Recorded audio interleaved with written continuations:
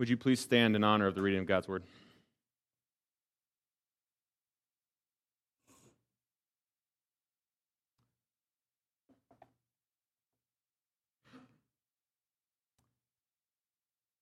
We're going to read two passages this morning. First, in Luke 18, verses 1 through 8, which read, "And he told them a parable to the effect that they ought always to pray and not lose heart. He said, in a certain city there was a judge who neither feared God nor respected man. And there was a widow in that city who kept coming to him and saying, 'Give me justice against my adversary.' For a while he refused. But afterwards he said to himself, 'Though I neither fear God nor respect man, yet because this widow keeps bothering me, I will give her justice, so that she will not beat me down by her continual coming.' And then the Lord said, 'Hear what the unrighteous judge says. And will not God then give justice to his elect, who cry to him day and night? Will he delay long over them? I tell you, he will give justice to them speedily.'" And then also in Matthew 7, verses 7 through 11, the Holy Scriptures read, "Ask, and it will be given to you. Seek, and you will find. Knock, and it will be opened to you. For everyone who asks receives, and the one who seeks finds, and to the one who knocks it will be opened. Or which one of you, if his son asks him for bread, will give him a stone? Or if he asks for a fish, will give him a serpent? If you then, who are evil, know how to give good gifts to your children, how much more will your Father who is in heaven give good things to those who ask him?" This is the word of the Lord. Would you pray with me and for me as we begin this morning? Father, help us to understand the truth in this text. Give me clarity of communication, and give the listeners here today clarity of thought and a distraction-free time as we take just a few moments to look at the power that is within your written word. Help us to live by this, Lord. Help us to change our affections, so that we stop loving the fading things of this world, but love you, who is eternal and worthy of all glory, honor, and praise. Be with us now. We pray these things in Jesus' precious name. Amen. You may be seated.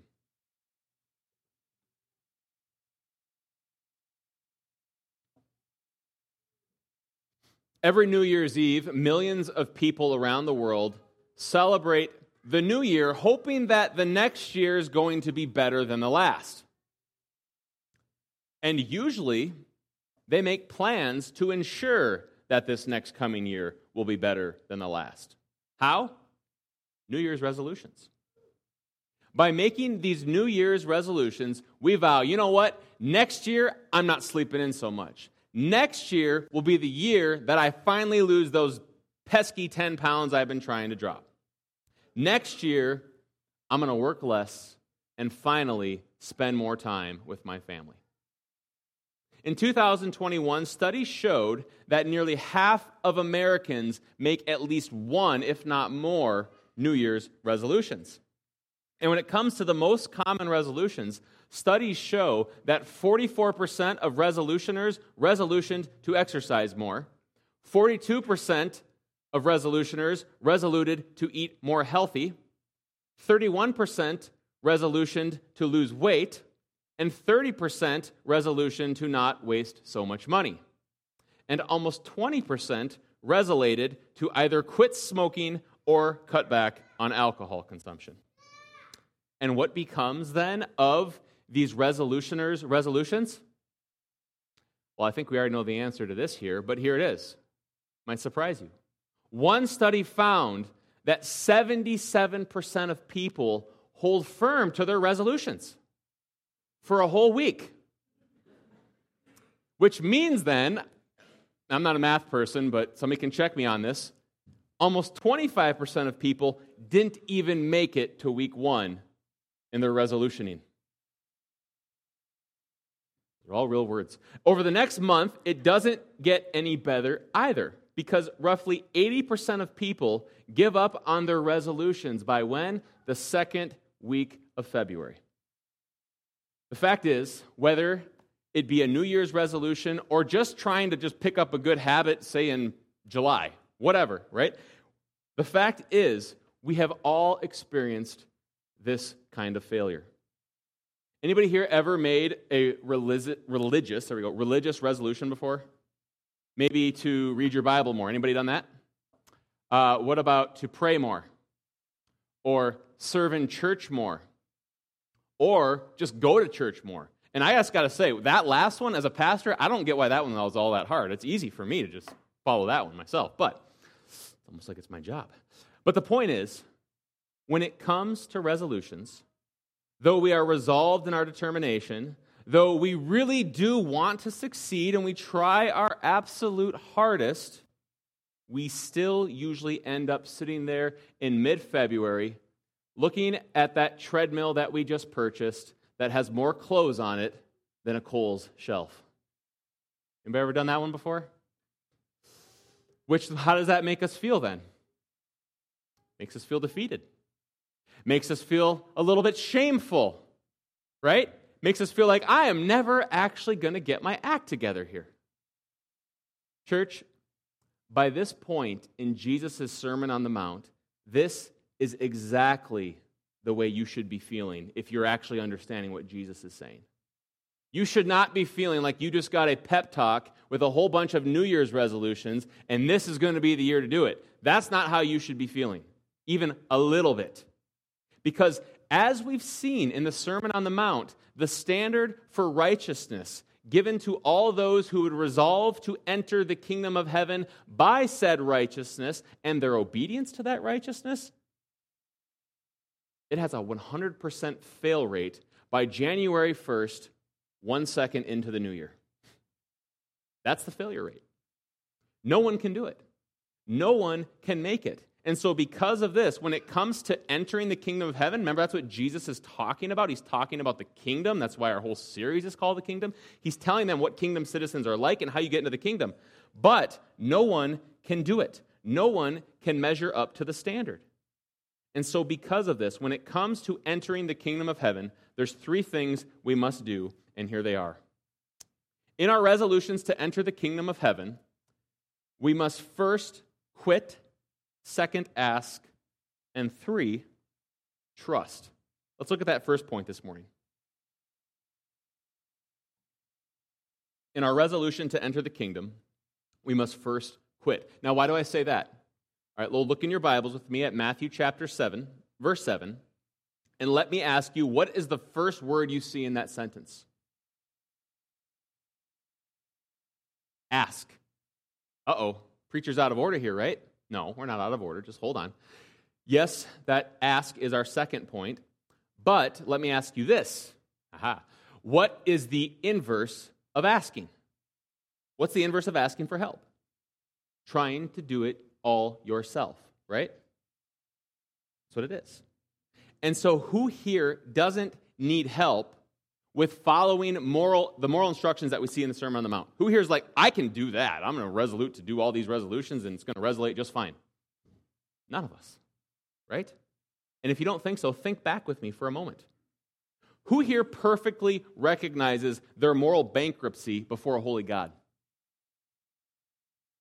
And then out of that recognition of your moral bankruptcy, you mourn perfectly over your sin. You live the most meek life ever, surpassing even that of Moses, who is the meekest one to ever live. You are perfectly hungry and thirsty for righteousness, to the point that you are salt and light in a dark and decaying world, which then sees you as salt and light and gets mad about it and persecutes you for it. And then when you're persecuted, you don't get all Eeyore about it and sad. You rejoice. You're like, this is great. Thank you. I love this. Anybody got all that down? But wait, there's more. Which of us is perfectly merciful towards others? Which of us is perfectly pure in heart? Which means what? That all of your desire and affections are undivided, because what is your ultimate desire and affection? It's just God. That's where you're at. Who here is perfectly perfected the art of peacemaking? which means you aren't just a peacekeeper, right? Like if you don't have any conflict in your life, that doesn't mean you're a peacemaker. You might just be a peacekeeper, right? You're a peacemaker is what Jesus says, which means you perfectly speak the truth in love, always, at the right time, in the right moment. Anybody got all that down? But wait, there's more. You never get angry at others. You never have anger in your heart towards even your enemies. You never lust towards others. You always keep your word, and you never retaliate towards your enemies, but you pray for them. And when you give your money, when you fast, and when you pray, you always do these things for the right reasons. It's never about drawing attention and spotlighting yourself. It's always for the glory of God and for the good of others. And also, don't forget, when you do pray, not only are you not trying to draw attention to yourself, you are praying, asking that God's will would be done and giving Him praise and glory well before you ever get to asking for your daily bread. Anybody got all that down? But wait, there's more. You never worry about a thing, not because everything's going to be all right, but because you're so heavenly minded that your earthly goods have no significance to you by comparison. You know those things are fading. You know they're passing away. And then also, when somebody wants and demands your tunic, you say, oh, here, take my cloak. Why? Because your heart's desire is perfectly set upon the kingdom of heaven, because the king of that kingdom is your ultimate heart's treasure, and it's your desire. Anybody got all that down? And I almost forgot last week, super easy to follow kingdom rule. So we got to get this one in here, but it's pretty easy, so I don't even know if I should mention it. You never wrongly judge anybody else. Which, I'm sorry, because those judgy people are the absolute worst. Are they not? Anybody got that down? In fact, you're so good at not judging others, it's like somebody gave you spiritual clear eyes, all right? Because not only are there no logs at all in your eyes, but you perfectly are loving and gracious towards others in a way where you are graciously trying to help remove the specks that are in their eyes. See where we're going here? None of us has this all down. And so, church, do you realize how incredibly naive it is to read Jesus' Sermon on the Mount like that? Because a lot of people do. They're like, hey, you know what this is? This is like spiritual fortune cookies, right? This is like a Christian self-help book. You want to have a better life? You want to make God happier and be a good Christian? Just do all this stuff.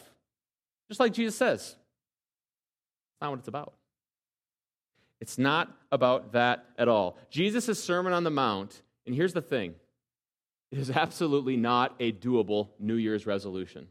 I don't care how hard you resolve to do this, you are not going to be able to do it. And we haven't even got to next week's text, which is what? Love your neighbor as yourself. You're not going to get within 10 miles of that thing. So if you think Jesus' teachings are doable, boy, are you in for a rude awakening one way or the other. Because the truth is, you're not going to make it. So what do we do? Just give up? Quit? Abandon all hope, ye who read here. No. See, some of you might think, on one hand, we are supposed to give up. That's our first point, right? But does that mean then that we are just supposed to continue in sin, that grace may abound, just do what we want, no big deal, we can't do this, so Kuna Matata, let's just party? Well, Paul answers that question in Romans chapter 6, where he says this, what shall we say then? Are we to continue in sin that grace may abound? By no means. How can we who died to sin still live in it? The implied answer to Paul's question is this, we can't. We who died to sin, we can't still live in sin. No, of course we can't do that.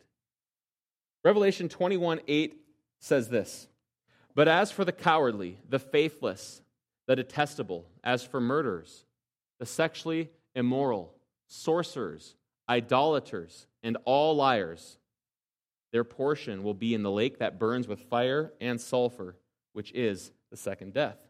Similarly, Romans 2:6-8 says, he will render to each one according to his works.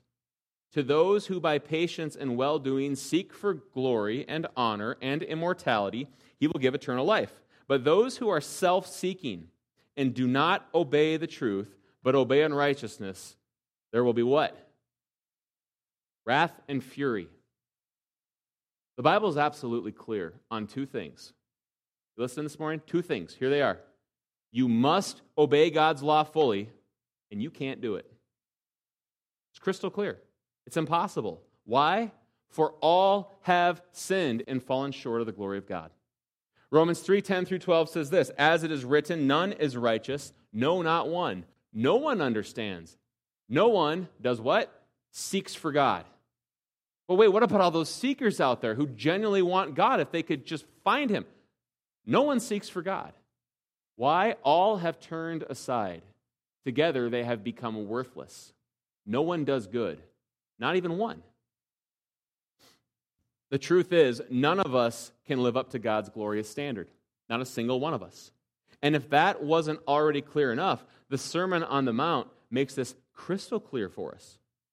For as Jesus told them, unless your righteousness exceeds that of the scribes and the Pharisees, who, by the way, were like the Navy SEALs of religious obeyers, you will never enter the kingdom of heaven. I want to show you one more passage here before we jump into this a little bit more, but here's what 1 Corinthians 6:9 through 11 says. Or do you not know that the unrighteous will not inherit the kingdom of God? Do not be deceived. Neither the sexually immoral, nor idolaters, nor adulterers, nor men who practice homosexuality, nor thieves, nor the greedy, nor drunkards, nor revilers, nor swindlers will inherit the kingdom of God. And look what he says in verse 11. And such were some of you, but you were washed, you were sanctified, you were justified in the name of the Lord Jesus Christ and by the Spirit of God. Church, you see what these verses are saying? They're saying, as Christians, all of that sinful yuck that we had on us that would keep us out of God's perfectly clean and holy kingdom has been washed off. Not because I removed it through my moral obedience, but because somebody removed it from me. Let me ask you, are those passive verbs or active verbs for my fellow grammar nerds? Those are passive verbs. You were washed. You were sanctified. You were justified. Those are things that are passively happening to us, not things that we actively do that make us washed, that make us sanctified, that make us justified. And praise God, there are no active verbs there, because if my washing, my sanctifying, my justifying were contingent upon my actions, upon my resolutions, if you would, then what? I'm in a whole lot of trouble. You're in a whole lot of trouble. We are all in a whole lot of trouble.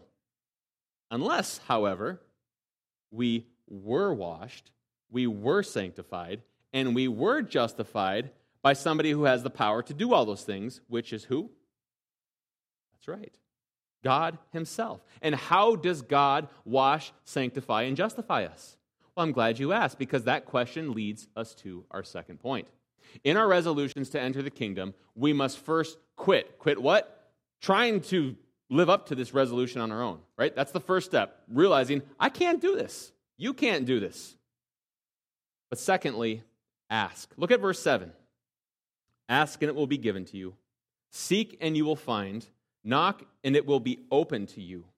For everyone who asks receives, and the one who seeks finds, and to the one who knocks it will be opened. When we have finally come to the place where we realize that we cannot save ourselves, what do? We ask. We knock. We seek. And what happens when we seek in this way? We find. How? So we try really hard. We resolve to resolute all the resolute words. Do we do all that stuff? New Year's resolutions, right? For following this stuff? No. How? By calling upon the name of the Lord. For everyone who calls on the name of the Lord will be saved. Not might be saved, not will be saved if they continue producing enough fruit, or will be saved because they are a super Christian or will be saved because they follow enough of the Sermon on the Mount. No. Everyone who calls on the name of the Lord will be saved, period. Romans 10, 9 through 11. How does this work? Because if you confess with your mouth that Jesus is Lord and believe in your heart that God raised him from the dead, you might be saved. No, you will be saved. Verse 10. For with the heart one believes and is justified, and with the mouth one confesses and is saved. For the Scripture says, this is important, for everyone who believes in him will not be put to shame. What does that mean, not to be put to shame? It means not to be put to shame. You're not going to trust in him and then end up, well, that was a big mistake. Shouldn't have put my money into that investment. It's not going to happen. Why? Because John 3:16, as we all know the verse says, for God so loved the world that he gave his one and only Son, that whoever believes in him will not perish, but have eternal life. Is that should not perish? Is that a might not perish? Or will not perish? It's will not. It's a promise. Is God's promises trustworthy? Absolutely they are. And so this, church, is the gospel. We cannot save ourselves. We cannot do active verbs to get God's righteousness. They must be passively given to us. And that comes to us how? By grace through faith in Jesus Christ. The gospel's pretty simple, is it not? It's so simple even a 5-year-old can understand it. Many of you came to trust in the gospel at such a young age. However, one of the things I've noticed, whenever I share the gospel with people, and I explain to them the absolute simplicity of it, I often get this look like, that's too simple. What do you mean? I got to do something, right? It can't be that simple. And the other thing is, it actually becomes offensive to most people because of how simple it is. Because we have been so accustomed to having to do our part, right? We want to build the muscle, we go to the gym. We want to lose weight, we discipline ourselves to diet, right? If I want to get the job, I got to work on the resume. But do you see, church, that resume building doesn't work with God? He's not impressed, even the slightest. And so it doesn't matter how good your spiritual LinkedIn profile is or how many job recommendations you have. Your spiritual resume before God is absolutely not good enough. It's not going to cut it. And so what must we do? Humble ourselves before God's law. Admit that we are not capable of keeping it, and then ask for his help. Ask, and it will be given to you. Seek, and you will find. Knock, and it will be opened. For everyone who asks receives, and the one who seeks finds, and to the one who knocks, it might be opened, it will be opened, is what it says there. And so here's the thing. It doesn't matter how badly you failed at living a righteous life. But the inverse of that is true as well. It doesn't matter how much you've succeeded in living a righteous life. Whichever camp you're in, you still must come to the point of recognizing, I can't do this, God. I need your help.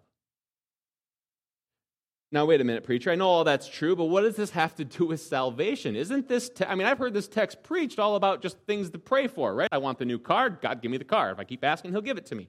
I want the new job, the new house, whatever. Isn't that what this text is about? No, I don't think that's what this text is about. Why? Well, Luke 11 is a parallel passage of Jesus' teaching here. And in Luke 11, you notice in our text, what does Jesus promise that our Father will give us? What does he call it? 2 words, good things, right? If you ask, he will give you these good things. Okay, so the question is, all right, well, what are those good things? Is that the car? Is that the new house? What is this stuff? Luke 11 answers for us, which is a parallel passage. All right, so I'm going to tell us what this is here. I'm going to read this. Here's what it says these good things are. For everyone who asks receives, the one who seeks finds, and to the one who knocks it will be opened, right? Very similar to Matthew, our text here in Matthew chapter 7. Let's keep going. What father among you, if his son asks for a fish, will instead give him a serpent? Or if he asks for an egg, will give him a scorpion, right? Parallel passage, right? Same teaching. Verse 13.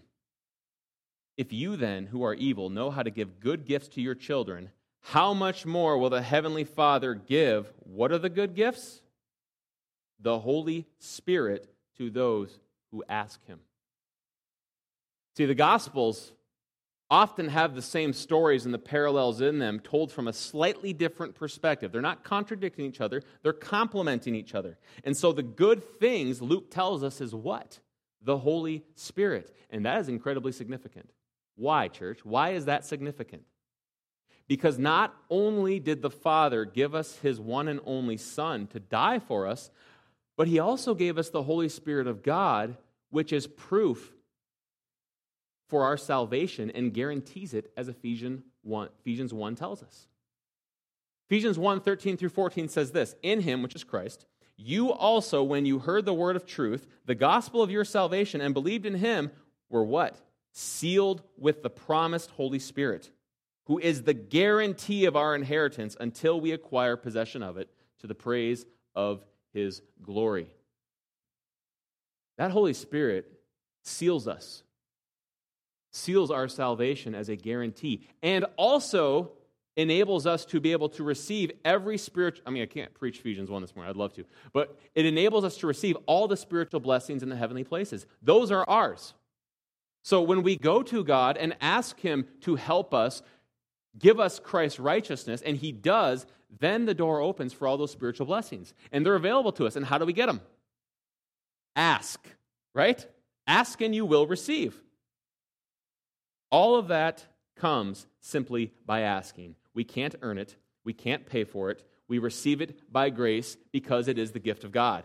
And if that wasn't remarkable enough, the Apostle Peter tells us about these spiritual gifts a little bit more and what they entail for our lives. All right, this is important. 1 Peter 1:3, his divine power has granted to us all things that pertain to life and godliness. There's all things again, right? Through the knowledge of him who called us to his own glory and excellence. What this means then is for all those who have humbly asked God for his divine saving aid, not only are you given the perfect righteousness of Christ credited to your account, but you have everything else that you need for life and godliness right there for you. All the spiritual blessings in the heavenly places, they're there for you. Ask. He'll give them to you. And this isn't like it's a one-time, hey, can I have all the spiritual blessings I need for the rest of my life? Okay, good. No, this is a dependence thing, right? That's why we're titling this message today with the word dependence in it. The dependence of the kingdom. It's to daily go to God. Once we have come to the Father and asked for his divine saving aid, we need to regularly go to him and ask him for the food we need, for our daily bread, right? To even give us our spiritually bread so that we can, as this verse says, have everything we need for life and godliness. All of it is ours for the taking. For our Father gives us exactly what we need when we need it, which leads us to our last point this morning. In our resolution to enter the kingdom, we must quit, we must ask, and then finally, we must trust. Look with me at verse 9. Or which of you, if his son asks him for bread, will give him a stone? Or if he asks for a fish, will give him a serpent? And verse 11 is interesting because what does he say? If we then who are evil? No, if you then who are evil. Jesus is excluded from that category of evil men because he's the perfect Son of God. All right, let's read. If you then who are evil know how to give good gifts to your children, how much more will your Father who is in heaven give good things? We just looked at what those good things were, right, church? Give good things to those who ask him. In our scripture reading from earlier, we looked at Luke 18, right, with the parable about the widow who kept asking the unjust judge for justice. And this unjust judge was an evil man who neither feared God nor respected others. And what happened? At first, the judge was like, no way, go away. I don't care about your stupid problems. Leave me alone.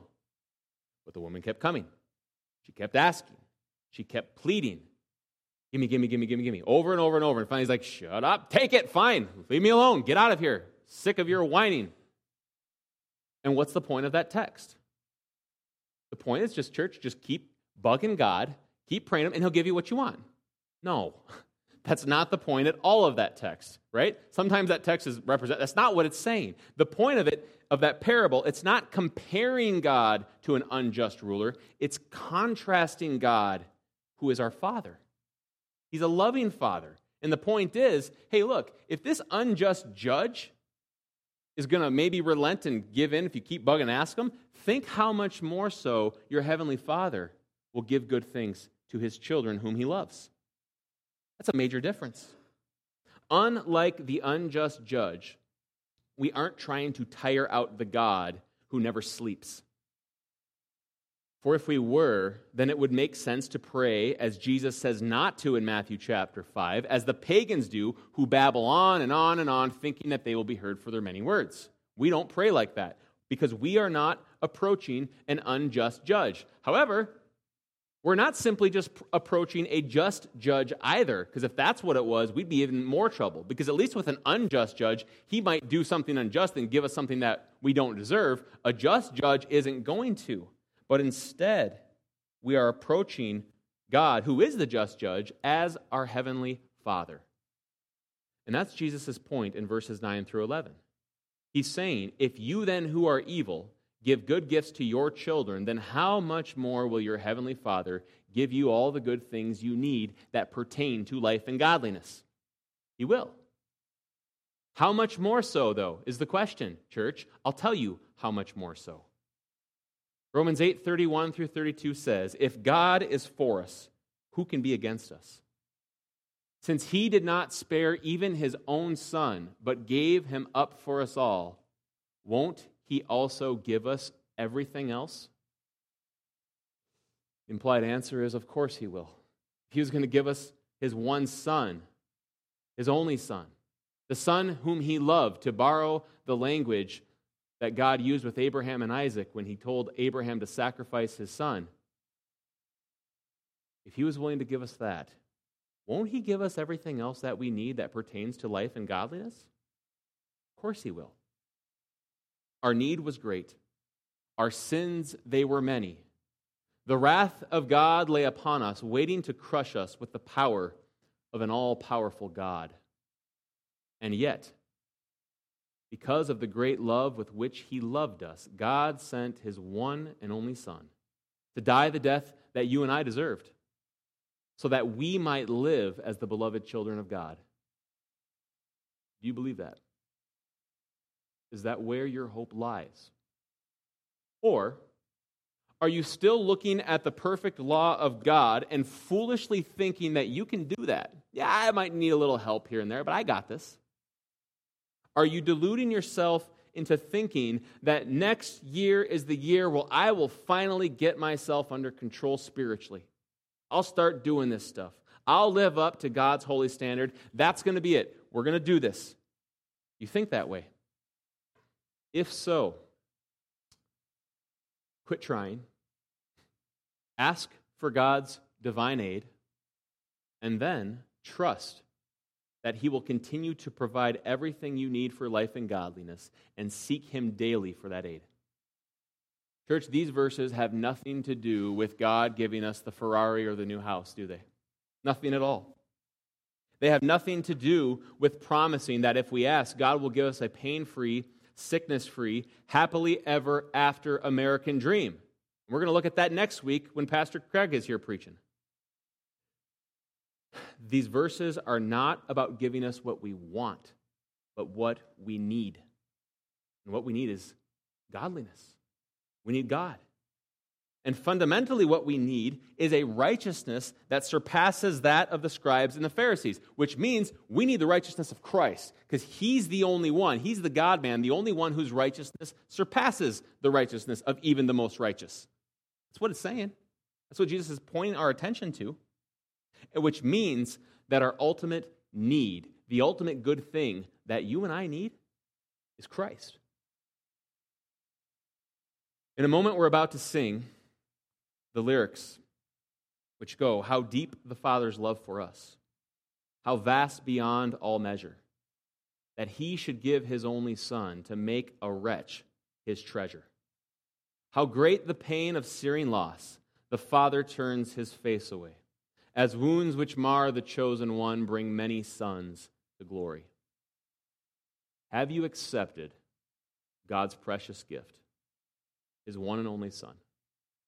Have you trusted in His shed blood, which atones for our sin? If not, seek, knock, ask, and it will be given to you. And then, when you've done that, rejoice, because we have the promise of Romans 10, which tells us that all those who trust in Christ will never be put to shame. Never.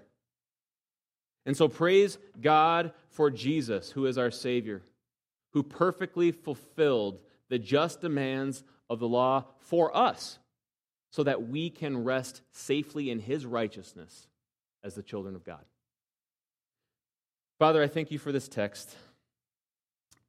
Lord, I just pray for the one here who is not resting in Christ's righteousness.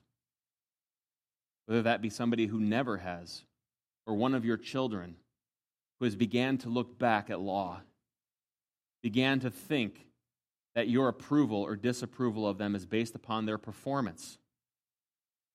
Lord, help them to recognize that they cannot atone for one single sin.